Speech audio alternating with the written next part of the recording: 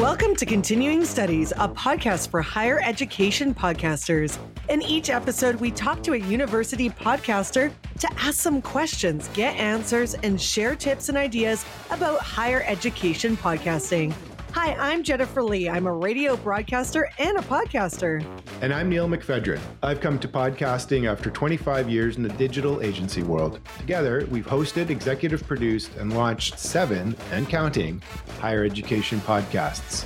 Please remember to follow Continuing Studies in your listening app of choice and drop us a rating and or a review. We'd love to hear your feedback. While you're at it, also join the University Podcaster Network on LinkedIn. This episode, we are continuing our conversation with Craig Van Slyke. He is a Mike McAllister Eminent Scholar Chair in Information Systems at Louisiana Tech University. Prior to joining Tech, he was a professor and dean at W.A. Frank College of Business at Northern Arizona University. He has also held faculty positions at St. Louis University, University of Central Florida, and Ohio University. He holds a PhD in Information Systems from the University of South Florida.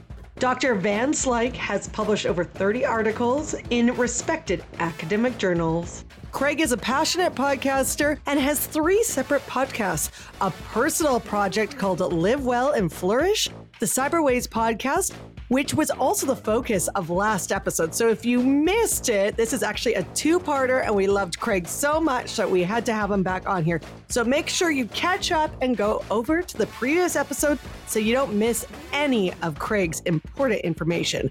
And the last podcast, his 3rd podcast, is Information Systems for Business. So there you go. I feel like you're all caught up now.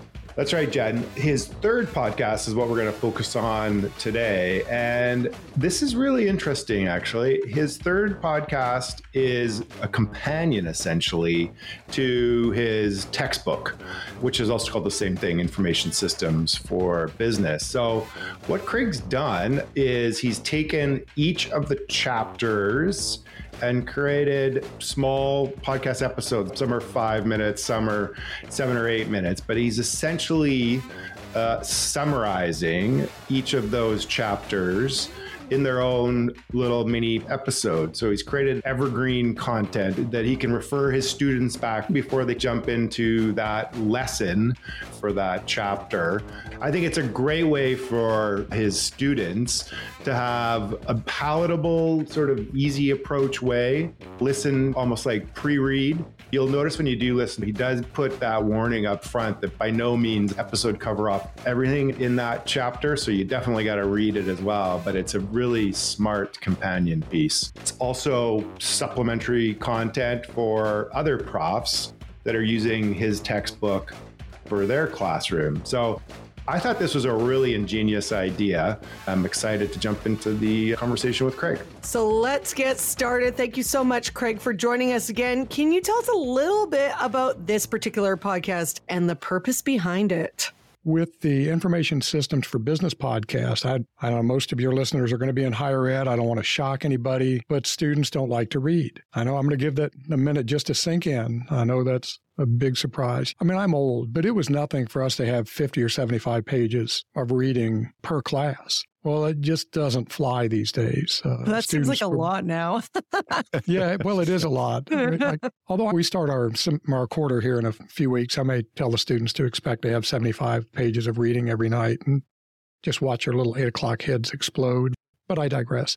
So I wanted to find a way, even though our book is designed to be easy to consume, it can always be easier. And so I thought, well, let me create this Information Systems for Business podcast. It's not a substitute for reading the book, but it helps reinforce everything that's in there. And it may even prod them to read the book. So they'll hear something in the podcast, they'll want to know a little bit more about it, and maybe that'll get them to pay a bit more attention to the book. From an education standpoint, getting something 2 or 3 times is not a bad thing. And so it's one more touch point for the student.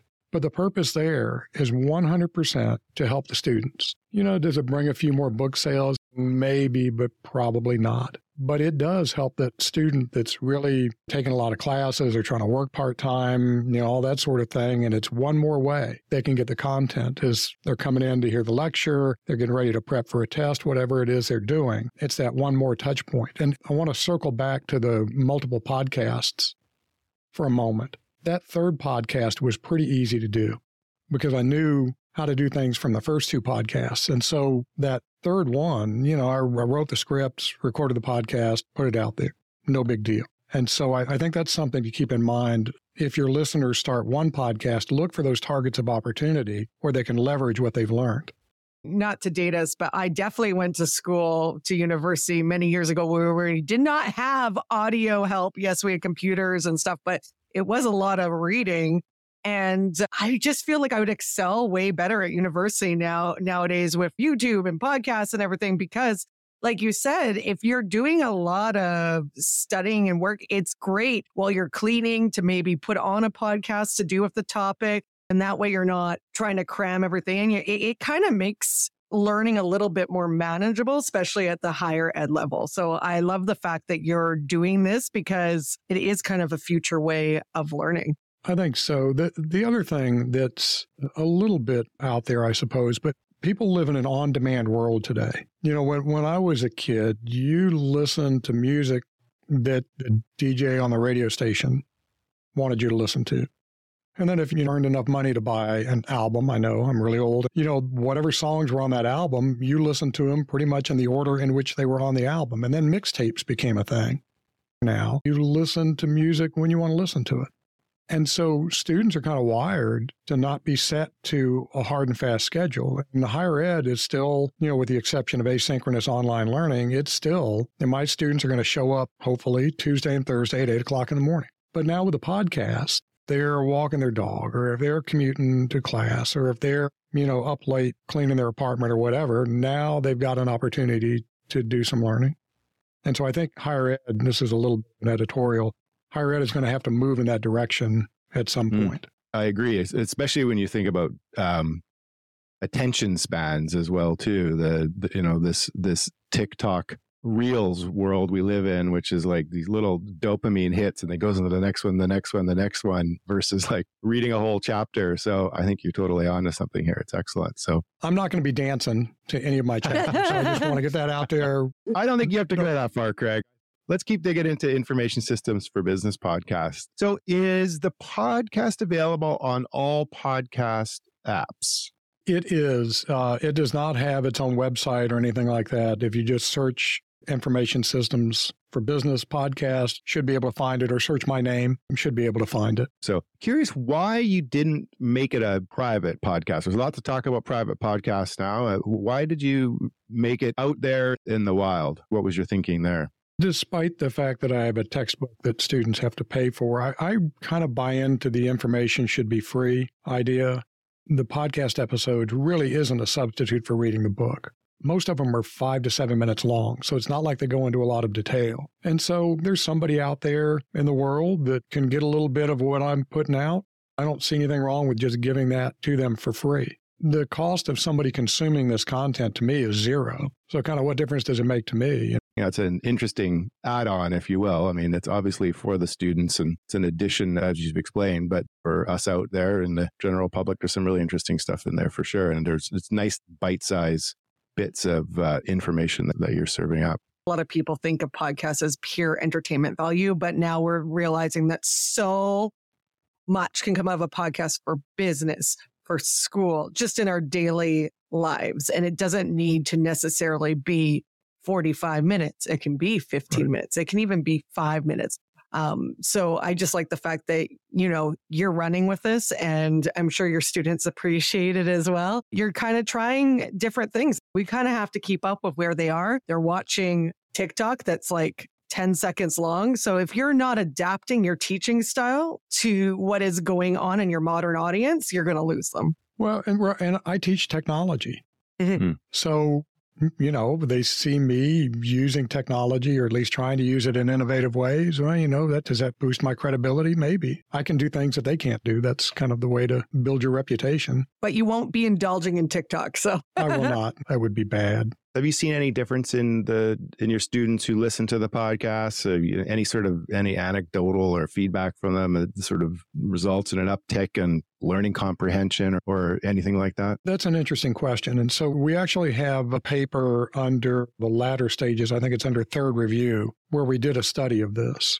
I had to be a little bit careful because I don't require students to listen. They can listen, they can not listen. Doesn't make any difference to me. Whatever works for them. Kind of back to Jen's, how you like to learn comment from earlier. If it helps them, great. They don't have to listen. So I couldn't really tie it directly to like test scores and that kind of thing. But the students who listened indicated that it helped them, that it did increase their understanding of the material, help them prepare for tests, which we all know is the really important thing. And so I think it does help them. Like I said, I can't point to there's a 9-point increase on their midterm scores because of anonymity, but I'm convinced at worst it's not going to hurt. And it's so low effort. Like I said, put it on when you're driving to school. Are you finding that there's other professors doing what you're doing in your institute, or are you kind of like the one that's paving the way for everybody? I'm not sure if anybody else is doing it, although we do have a number of our faculty who are doing video on demand and,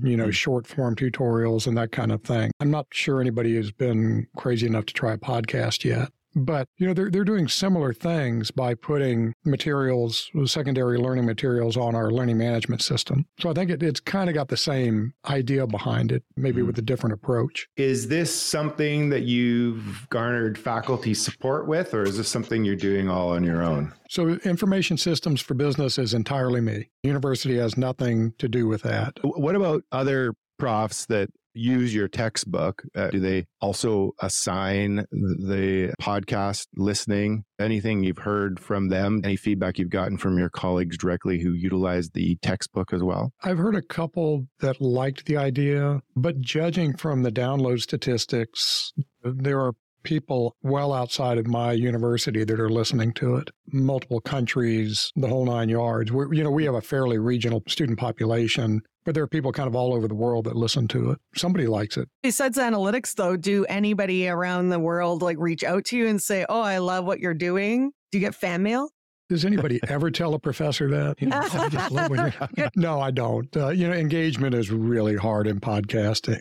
So to get anybody to send you an email or let you know you're doing well or that sort of thing, it's pretty rare in my experience. So, Well, no. Reading, nobody likes writing either. So a lot of people don't want to spend the time to write. So to all of your listeners, if you get any feedback, it's fantastic, but don't get disappointed if you don't hear from anybody. It's kind of an yelling into the void sometimes. And that's a good lesson for everyone. And your partner, Tom, probably could relate to this as well, because I always tell people this. When I worked on radio, it is the hardest format because you are in a booth. It is very lonely. You're in a booth by yourself. You're putting on a show unless you have a co-host, but still. And you have no clue if people like what you're doing. And then, of course, there's ratings. But again, that can be skewed. I always tell people that are podcasting, it's the same way. Don't get discouraged, like you said. People are listening, and just remember sometimes when people like something, they love it. They're not necessarily going to share, though, with you that they love it. If you get hate mail, it's the best because it means people are actually listening to you. It takes a lot of effort for someone to write an email, and people don't like writing. So if they are that fired up, I say take that as you're doing something right. You're really not a podcaster until you get a 1-star review. Yeah. And then it fuels you. You're like, yeah, that person took their time to give me a 1 star. Boom. Yes. And I hate you too. So we're all even. Love it. That said, Craig, though, you must be tempted when you assign, say, chapter 10 to look at the according episode and see over the next week how many downloads there are for that one in your area. I can absolutely tell you that when we pilot tested this or kind of at our university, it'd be, little blips and blips. And I know our listeners can't see my finger moving up and down. And then all of a sudden there'd be this spike. Guess what happens right after the spike? Guess what event in class happens? It's a test. Yeah, there's an exam. But that's actually great. When I was in my doctoral program, I had to commute about a half an hour to campus. Think about this. I would record the lectures for my statistics classes and listen to them every day as I'm driving out to campus and every day as I'm driving home. Now, it's not exactly the most riveting material in the world. And back then it was the blackboard. You don't have the blackboard with the professor showing you the equations. You're just listening to it. Just to get that one more time, maybe 2 more times, kind of burns it into your brain. So I love seeing students listen right before the exam, Well, aren't they cramming? Yeah, sure. That's great. I love that. I got one more question regarding information systems for business. So off the top of each episode, you have a fairly extensive disclaimer. Could you maybe unpack that a bit more for us? Yeah, if I can remember it all. So basically, it's any knuckleheaded mistakes are my fault. I mean, that's really the long and short of it. It's kind of, here's what the book is. You know, if there are any mistakes, it's on me. It's not on anybody else. And then I also say multiple times, I even make a joke out of this within each episode, read the book. This is not a substitute for actually reading the book and listening in class and doing what your professor asks you to do. And then, as I recall, maybe I also say that there are things where different professors have different perspectives on it. Your professor is the one who's going to grade your exam. So whether they're right or I'm right, they're right as far as you're concerned. So it's probably a little overboard with the disclaimers, but I was a dean, so, you know, you get risk averse. I thought it was great. I